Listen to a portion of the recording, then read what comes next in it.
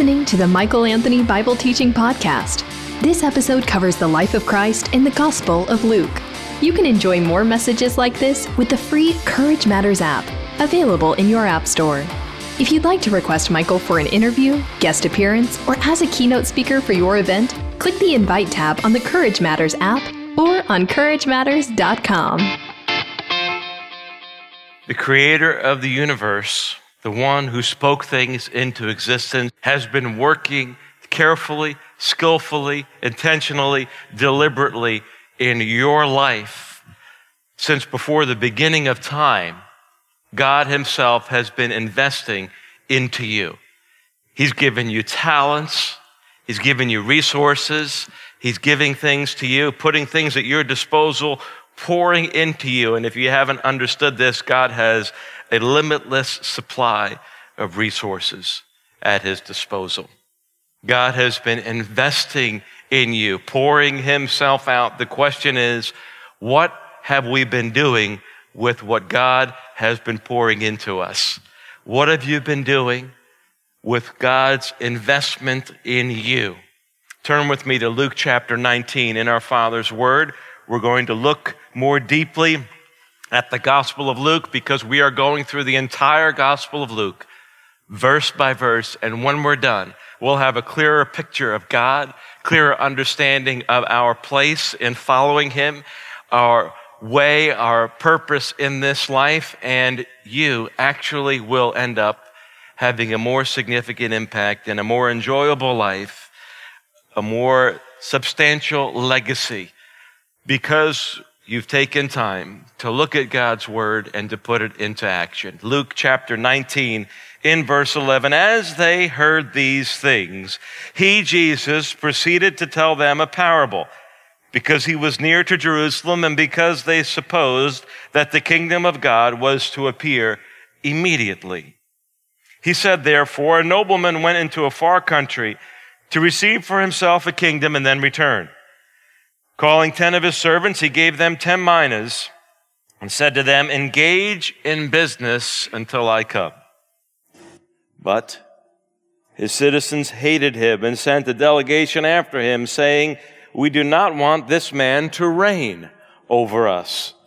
When he returned, having received the kingdom, he ordered these servants to whom he had given the money to be called to him, that he might know what they had gained by doing business. The first came before him, saying, Lord, your mina has made 10 minas more. And he said to him, well done, good servant, because you've been faithful in a very little, you shall have authority over 10 cities. And the second came, saying, Lord, your mina has made 5 minas. And he said to him, and you are to be over 5 cities. Then another came, saying, Lord, here's your mina, which I kept laid away in a handkerchief, for I was afraid of you, because you're a severe man. You take what you did not deposit, and you reap what you did not sow. He said to him, I will condemn you with your own words, you wicked servant. You knew that I was a severe man, taking what I did not deposit and reaping what I did not sow. Why then did you not put my money in the bank? And at my coming, I might have collected it with interest. And he said to those who stood by, take the mina from him and give it to the one who has 10 minas. And they said to him, Lord, he has 10 minas. I tell you that to everyone who has, more will be given, but from the one who has not, even what he has will be taken away. But as for these enemies of mine, who did not want me to reign over them, bring them here and slaughter them before me. If you've been a follower of Jesus Christ for any length of time, you have had a bit of your time preoccupied with the circumstances surrounding the return of Jesus Christ. You've spent at least some time contemplating when Jesus might return. You've spent some time contemplating the circumstances that might be happening in your life when Jesus returns. And you've spent some time contemplating your lifestyle. What does it mean to live for Jesus as a Christ follower? You've contemplated the timing of Jesus' return. you've contemplated the circumstances of Jesus' return, and you've contemplated your lifestyle until the timing and the circumstances are fulfilled. And this parable, this word picture that has a main point, one primary point, that's what a parable is about the timing, the circumstances, and the behavior of a disciple when it comes to the kingdom, the arrival of God, the advancement of his kingdom. Look with me at verse 11. As they heard these things, well, what things? You know that we've been talking about the context in which verse 11 takes place. It's on the heels of Jesus' interactions with Zacchaeus, the chief toll taker, the tax collector, who was a wee man, a man who was small in stature, either because of his height or because of his age, or maybe because of both. Maybe he was small of stature because he was tiny and young. The people didn't like him, and God saw something in him, a desire to have Jesus rule and reign over his life. The Bible is a book of contrasts. Your life as a disciple is a lifestyle of contrasts. You understand that? If you're a follower of Jesus Christ, the very nature of following Jesus, when people in the world are not interested in following Jesus, means that your life is going to be set up in stark contrast to the way everyone else is living. Your life and mine, your family and mine, is set up in juxtaposition, a stark, startling contrast to the way everyone else is living. Other people in the world are not interested in the rule and the reign of Jesus Christ. They're not interested in submitting themselves to God. Yes, there are crowds of people, quote unquote, listening to the words of Jesus, but they're not really listening to the words of Jesus. There are people, quote unquote, following Jesus, just like there were in Zacchaeus' day, a large crowd, a crowd of people following Jesus, but only one in the crowd was really following Jesus, Zacchaeus. And Jesus has a dialogue with Zacchaeus. Zacchaeus has a dialogue with Jesus. There's an intimacy that results because of God initiating and making the first move towards Zacchaeus, and Zacchaeus responding to God's initiatives. You know, God is in the process of speaking to you, making initiative moves, making preliminary moves in your life, speaking to you, reaching out to you all the time. Are you responding to God's moves?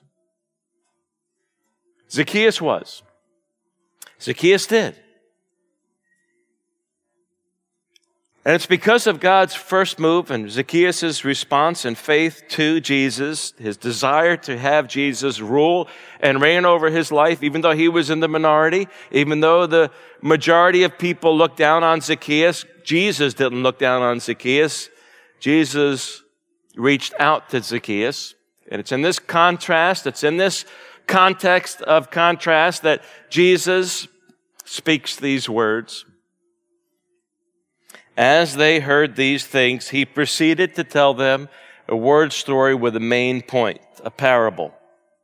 Because he was near to Jerusalem, the culmination of Jesus' ministry, where he would be rejected by the chief priests, the scribes, the rulers of the nation of Israel, the Roman government, the Gentiles and the Jews would reject Jesus, and because they supposed that the kingdom of God would appear immediately. And that's an interesting word, again, that is used by Luke. They suppose that the kingdom of God would appear immediately. You know anybody who's fantasizing about the sudden appearance of the kingdom of God today? You know anybody who's talking about the Jewish calendar today and that Jesus is about to return any moment because of the Jewish calendar?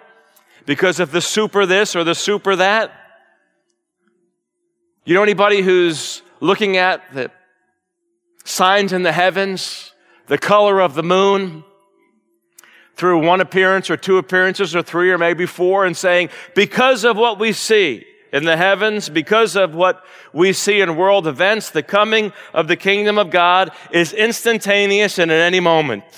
You know, Paul believed that 2,000 years ago. It motivated him and inspired him to live for Jesus Christ. And if Paul wasn't motivated and inspired to live for Jesus Christ 2,000 years ago, if the writers of Scripture weren't likewise inspired, where would we be today? Their sense of urgency has led you and me to be tremendous beneficiaries of the truths of Scripture that the Holy Spirit wrote through them. But we don't need subjective interpretations of Scripture based on world events. All we need is for the Scriptures, the Bible itself, to stand alone on its own. God promised that He was returning, that Jesus was returning, Jesus will return, and that's all we need, is to live our lives by faith in the promise of what Jesus said He would do. He said He would come back. We don't need to be motivated by anything other than the promise of Jesus, the multiple promises of Jesus, for that matter, and the identity of Jesus. That's sufficient. If you haven't noticed, financial collapse did not happen this past week. It might happen next week. It might happen a week after. It might happen a year from now. It might happen 6 months from now.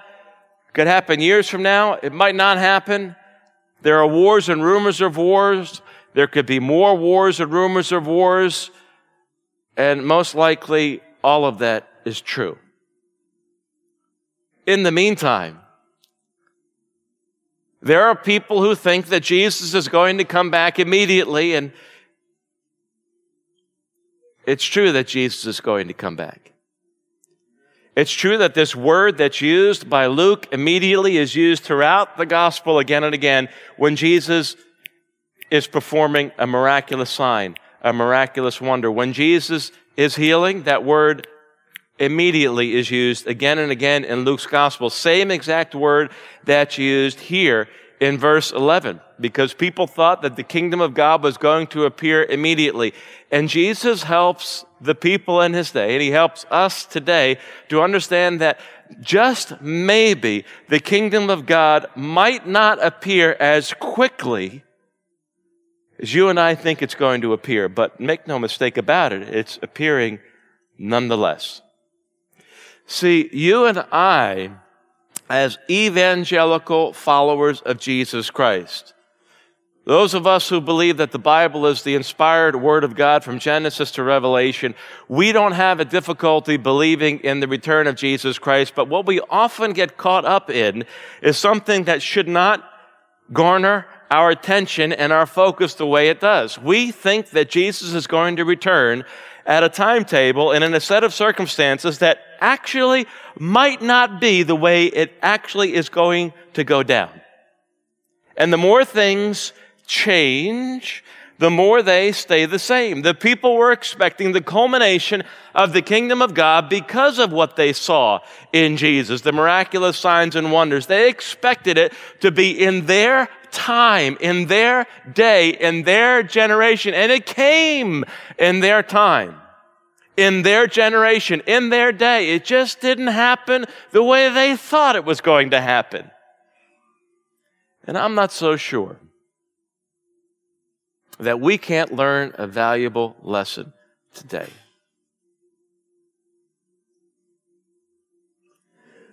See, this story that Jesus is laying out, this parable, has to deal with 3 months' wages. There are 10 characters, 10 players, and each one of them gets 3 months' wages. That's the equivalent of a mina. A mina is 3 months' wages. What would you do if God gave you 3 months' wages, gave you a bonus?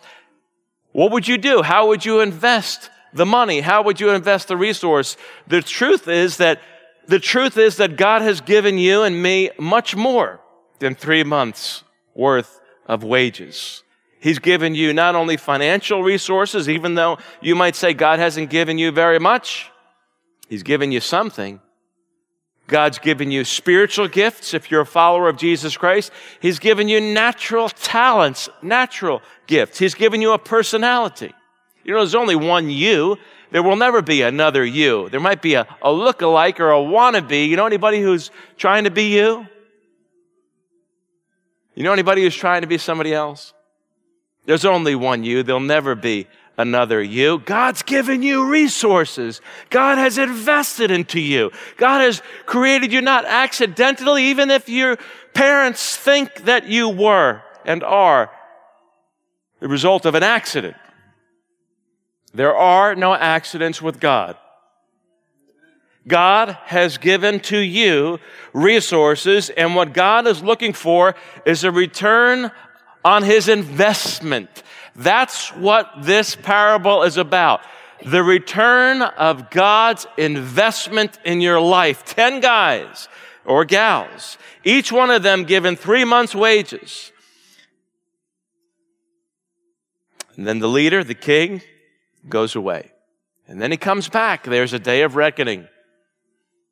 You know, you don't have as many resources as you might have. You don't have an unlimited number of days.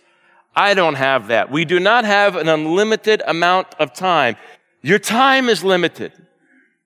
There's coming a day that will be your final day. My final day. The inability to add to the investment that God has given to you. There is no greater investment than the investment of your entire life. See, until you are sold out for God, you've sold out for something else. Until we are sold out for God, we have sold out for something else. Each of these guys gets the same amount of resources. You can spend more time, of which you have a limited amount, wishing, the Bible says that this is covetousness, wishing that you had the amount of money that somebody else you know has, wishing that you had the house that you know somebody else has, the car that you know somebody else has, the good looks that you know somebody else has, the spouse and the family that you know somebody else has. All you need to do is take just a week of your time this week. You'll find somebody who's got more money than you. You'll find somebody who's better looking than you. I know that that's a shocker. I got to look up when I say that so nobody thinks I'm looking at them when I'm saying that. You're going to find somebody who's better looking than you, somebody who's got more money, somebody who's got a nicer family, somebody who's got less problems than you, seems more privileged than you, but you'll also find somebody. Are you ready? You'll also find a lot of people who are not as good looking as you,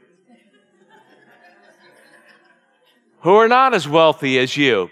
Leave the United States of America and you'll go into a majority of the countries in this world who do not have the financial resources that the average American has. Go through the course of this week and you'll find people who have a car that's not nearly as nice as yours. In fact, people who wish they had your car and are struggling with the same type of covetousness in a different way because of the things that you have. See, you've got resources that God has given you. And as quirky as your personality might be, I can guarantee you it's better than somebody's personality out there. God has given you, God has given me resources.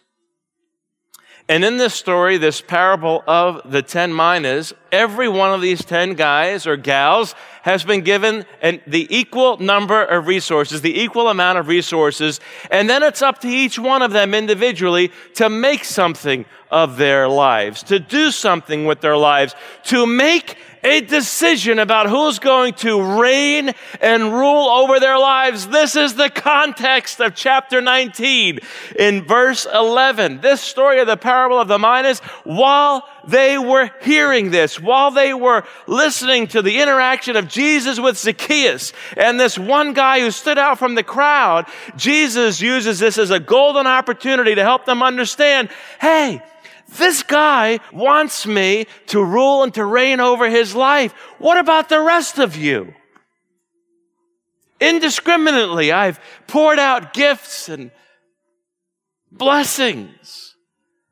This guy wants me to rule and reign over his life.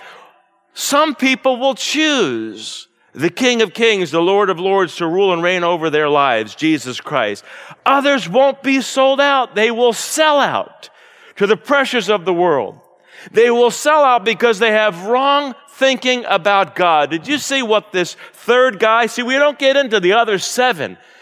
The implication could be that the rest of them have the same response that that third guy has.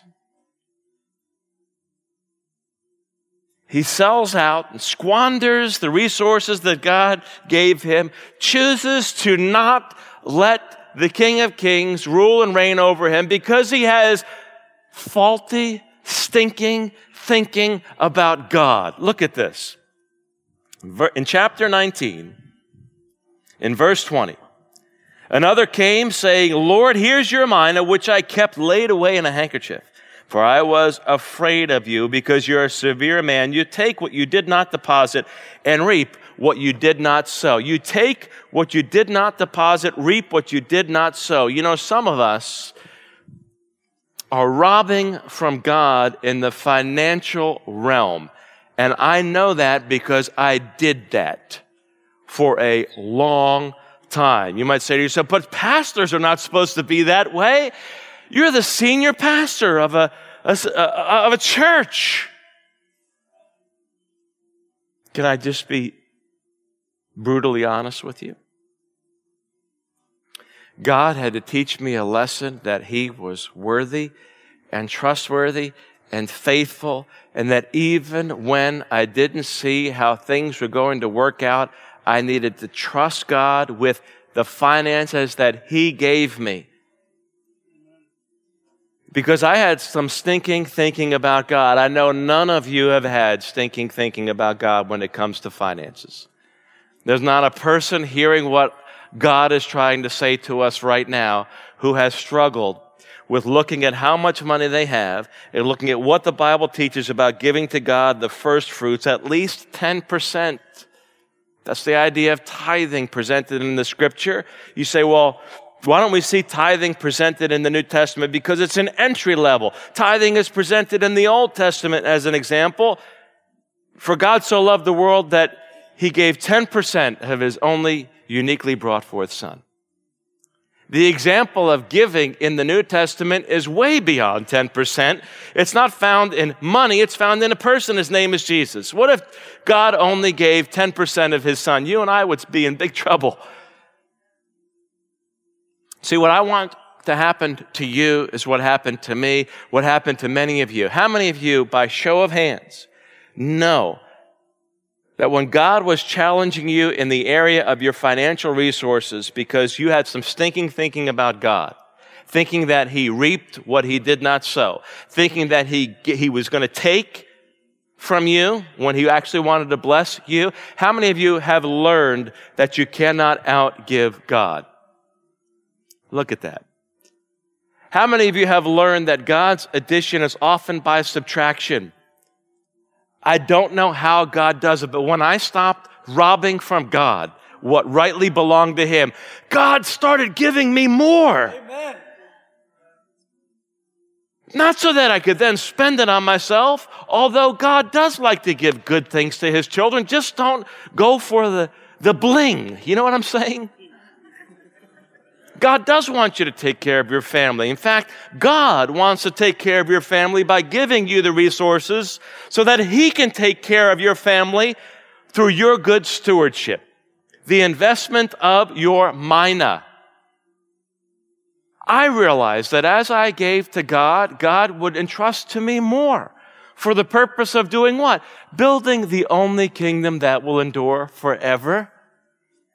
You see, this is said twice here in this parable. This is a parable about who's going to rule and reign over your life. Look with me at verse 14. But the citizens hated him and sent a delegation after him, saying, we do not want this man to reign over us. And then we see it again in verse 27. But as for these enemies of mine who did not want me to reign over them, but bring them here and slaughter them before me. The contrast, those who will let and welcome the rule and the reign of God over their lives and those who won't.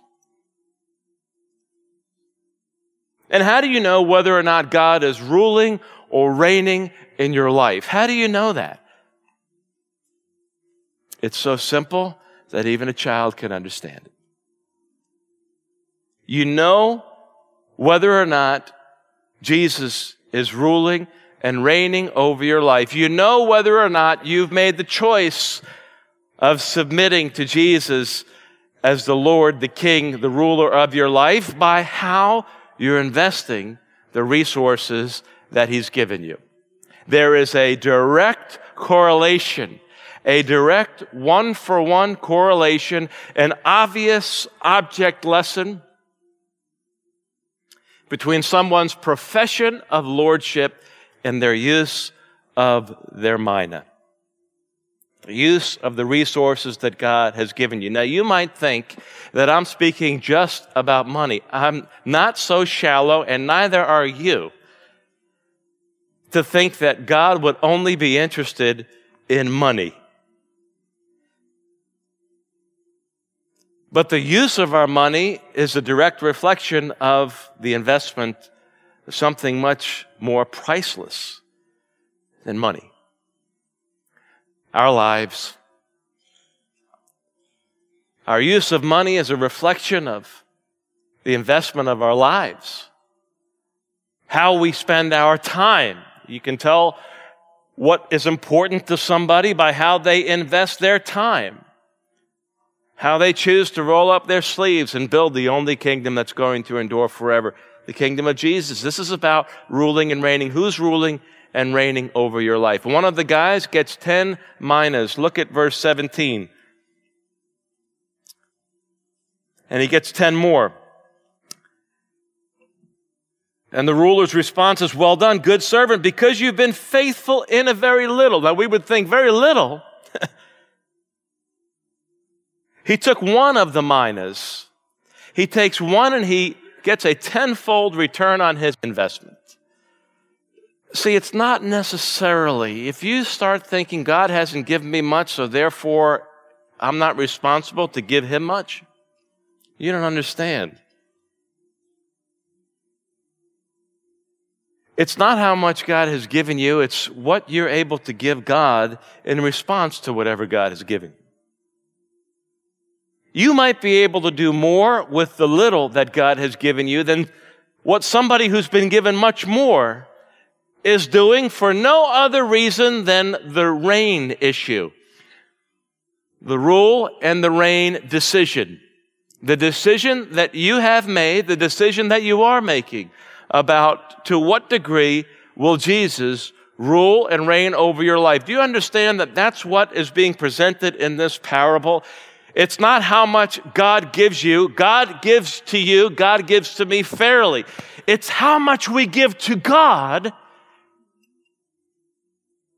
as a reflection of and a response to His loving kindness, His generosity, His goodness to us. This one guy gets one mina and he outdoes himself. Why? Because he settled the issue of who was going to rule and reign over his life. Have you done that? Maybe you've done that initially when you've given your life to Christ. Maybe you did that when you gave your life to Christ for the very first time, but it's a long obedience in the same direction. When we give our lives to Christ, that's a turning point. That's the entry level. It's the beginning of a new walk with God that we didn't have before that. It's the beginning of a new lifestyle. It's the beginning of a new series of choices. You understand that our lives are a series of choices. A series of choices. One choice after the next. After the next, this choice affects the ability to make that choice. That choice affects the ability to make this choice. See, if you squander God's minas, you will not have the ability to invest at a key opportunity when the investment opportunity comes by in the future. You don't know when opportunity is going to come knocking at your door. Your life and mine is a series of choices. One choice leads to the ability to make another choice. That's called leveraging your decisions. And a disciple, a follower of the living and true God knows how to leverage his choices, knows how to leverage her choices. Are you someone who leverages the resources that God has given you? The second guy takes with his 1 mina and brings back 5 and gets 5 cities. The first guy gets 10 cities. The idea that's presented here is that God is a just rewarder. The way you and I live our lives, the way we live our lives now, will one day be rewarded in a fair and just way. In a big way. I mean, that's a pretty good return on your investment. 3 months' wages, leveraged in the right way, is going to yield 10 cities, 5 cities. I want a piece of that real estate. And you do too. You can have it. Courtesy of the impartial, all-loving, all-knowing, merciful, gracious God who's given you resources, who's given you the opportunity this day to choose whom you're going to serve with the choices that you make.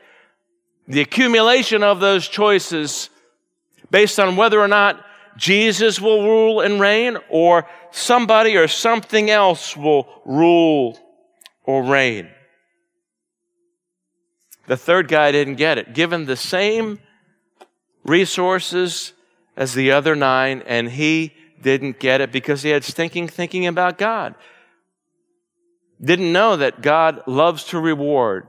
God is looking for a return on his investment. Remember that prayer that you prayed sometime, and if you haven't prayed this prayer ever, or if you haven't prayed it lately, it's a good time to start. It's a good time to dust it off, good time to pray it again. That prayer, oh God, use my life significantly for your eternal glory. What if God wanted to take you up on that prayer? You know he does. That's a good prayer to pray. Oh God, do something eternally significant with my life. God, do something eternally mind-blowing for your kingdom in my family. God, do something with my job. It's not just that I go in and I get paid. Lord, you give me resources to invest for your kingdom. Because you rule and you reign over my life. And someday, Lord, my job's going to end. Someday, Lord, my career is going to come to an end. But if I invest what you've given to me properly, if I use what you've given me properly, Lord, you say to me, you'll give me more. He who's faithful with little is faithful with much. Look at what Jesus says here, the point of the parable. Verse 26. I tell you that to everyone who has, more will be given, but to the one who has not, even what he has will be taken away. Now listen, I want to talk honestly and candidly with you for a moment. Would you rather hear this from the Lord himself when it's too late, or from me, whose opinion really doesn't matter while there's still time?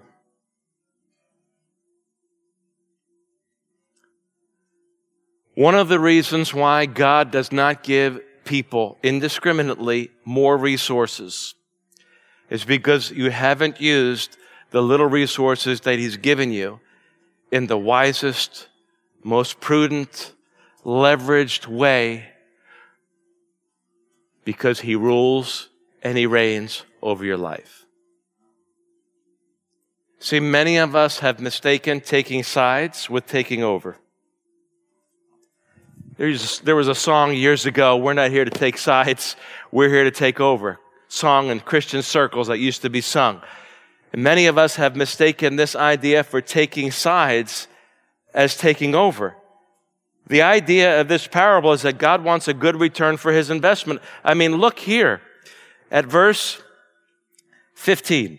When he returned, having received the kingdom, he ordered these servants whom he had given the money to be called to him, that he might know what they had gained by doing business. What they had gained by doing business. God wants you as a follower of Christ and wants me as a follower of Christ. He wants our Christ-following families not simply to be interested in whose side we're on, but to be interested in having an influence while we're on God's side. See, there's a difference in just taking sides and taking over. And I say that with all humility. We need to have a talk about this for a minute so that nobody misunderstands what the Lord is trying to say to you and to me. We cannot have this arrogant idea. It's me and Jesus. I'm on Jesus' side. God saved me. God rescued me. And now we look down our noses at other people as if we're superior to them. That's a good deal of repenting that needs to happen in the body of Christ. Amen. You didn't choose yourself to be saved. Jesus chose you to be saved, and he chose me. All we did was respond to God's initiative. And so none of us is in a position where we can look at other people as if we're all of that and they're not all of that and we've got it and they don't have it, as if we're superior to them. We're not superior. We just happen to have been selected by Almighty God. We need to repent thoroughly of our cocky, haughty, arrogant attitude toward those who are not believers. And have you ever stopped to think that that could be one of the biggest obstacles why people don't believe in the gospel? Because we come off as being holy rollers, more holy than other people, when we're just as needy as everybody we come across. Just because you've given your life to Christ, just because I've given my life to Christ, doesn't mean that the ruling of Jesus Christ over our lives, the responsibility to spread the only kingdom that will endure forever, is removed from our lives. See, many of us we're waiting for the rapture to come. Lord, get us out of here. Beam me up, Scotty. We're waiting for Jesus Christ to return. We have this occupy until he returns mentality. Do you know anybody who's got that? Do you find anywhere in Scripture, do you find anywhere in this passage, this parable, the occupy until he returns mentality? Yes, we do. The third guy with that mina who hid it in a handkerchief. And he is sternly rebuked in this story. Sternly presented as somebody who is shameful, did not understand the lordship of the King of Kings and the Lord of Lords, did not understand the idea of submitting his life, submitting the entirety of life under the reign of God. And he's sternly rebuked. This idea, occupy until he returns, just got to be in a defensive posture. No, these other two guys are in an offensive posture, taking on additional territory so that when the king comes back, they're able to present it to him and say, look, I took with the little that you gave me, and I invested it. I rolled up my sleeves. I got busy for you. My understanding of your lordship led me to action. And until my understanding of lordship leads us to action, we will continue in inaction. And when you're not acting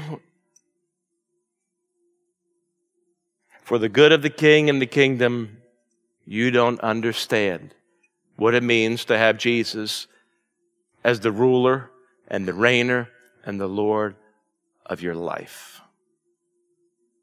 You will always find people who have distorted, wacky, stinking thinking about God.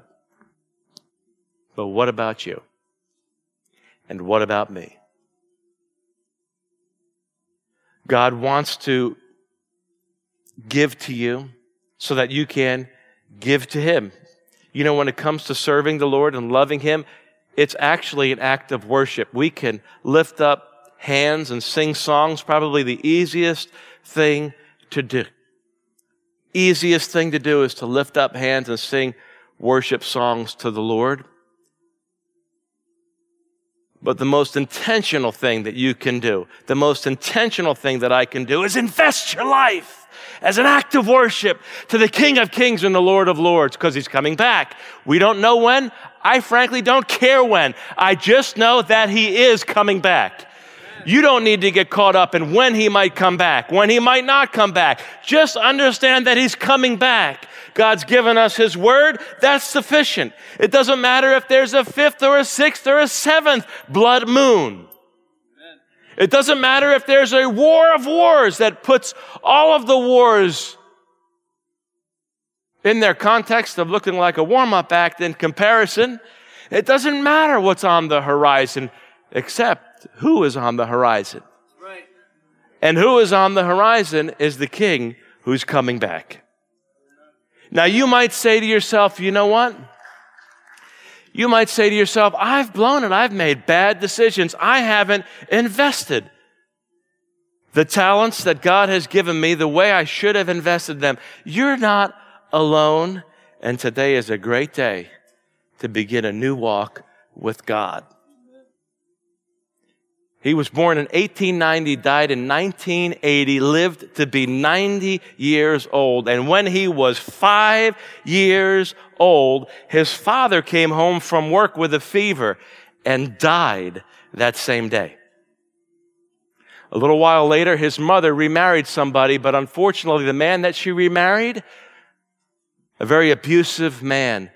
And so this young boy, who was now in 7th grade, had to quit school so that he could work and get away from his abusive stepfather. The only problem was he was not able to hold down a job. He had a lot of manual jobs that he continually got fired from. Royal failure. You know anybody who's been a failure at least once or twice in their lives? Maybe 3 or 4 times? Now we see the hands going up. My hands, I got both up. Took manual jobs and was fired from them. Got a job as a firefighter and was fired from that. An insurance salesman was fired from that. In his first marriage, he was caught cheating with another woman, and so his wife divorced him. He got a law degree and practiced law, but lost his job because he was arguing with one of his clients. But in 1964, when he was 74 years old, he knew a thing or two about fried chicken.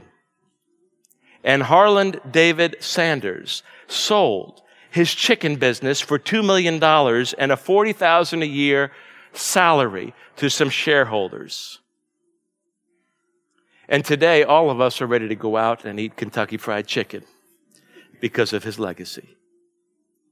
That's a story of a guy who didn't get it right, and didn't get it right, and didn't get it right, and didn't get it right, and maybe didn't even get it right on his dying day. But he got something right. He knew how to make chicken. And there's a story and a lesson in his life for you and for me. You might get a lot of things wrong in the course of your life. You probably have gotten a lot of things wrong in the course of your life, just like me. Get over it. Get over it and get on with it. Get over it and get on with it.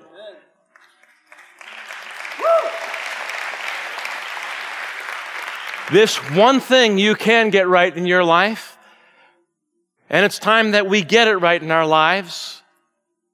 The fact that Jesus is returning, and we have right now, however much time God's given you, we don't know. However much money God's given you, you know. However much talent God has given to you, it's given to you and to me on loan for a limited amount of time to do one thing with it, not two. To do one thing with it and not three. To do one thing with it and one thing only. To invest everything that God has given you for the rule and the reign of the eternal King. And whatever mistakes you've made in the past, get over it. God's got a bright future for you and for me. Today is a great time to turn over a new leaf with God, to get the lordship of the King of Kings, the Lord of Lords, Jesus Christ, settled, to take the mina that he's given to you, the resources that he's given to you, and say, you know what? As for me and my house, I'm going to serve the Lord. You know, whatever I've done with the resources you've given to me up to this point, Lord, maybe I haven't trusted you to the degree to which I should. Maybe I haven't invested the resources that you've given to me to the degree to which I should. But as for right here, and as for right now, as for me, and as for you, I want you to rule and to reign over my life. In contrast to the way other people, the way the crowd is living, I want to be that one person who gives you a great return on your investment. You've been listening to the Michael Anthony Bible Teaching Podcast. If you enjoyed this message, you'll love Michael Anthony's Courage Matters podcast, where he focuses on leadership, relationships, and world events. To learn more, visit CourageMatters.com or download the free Courage Matters app. Interested in requesting Michael for an interview, guest appearance, or as a keynote speaker for your event?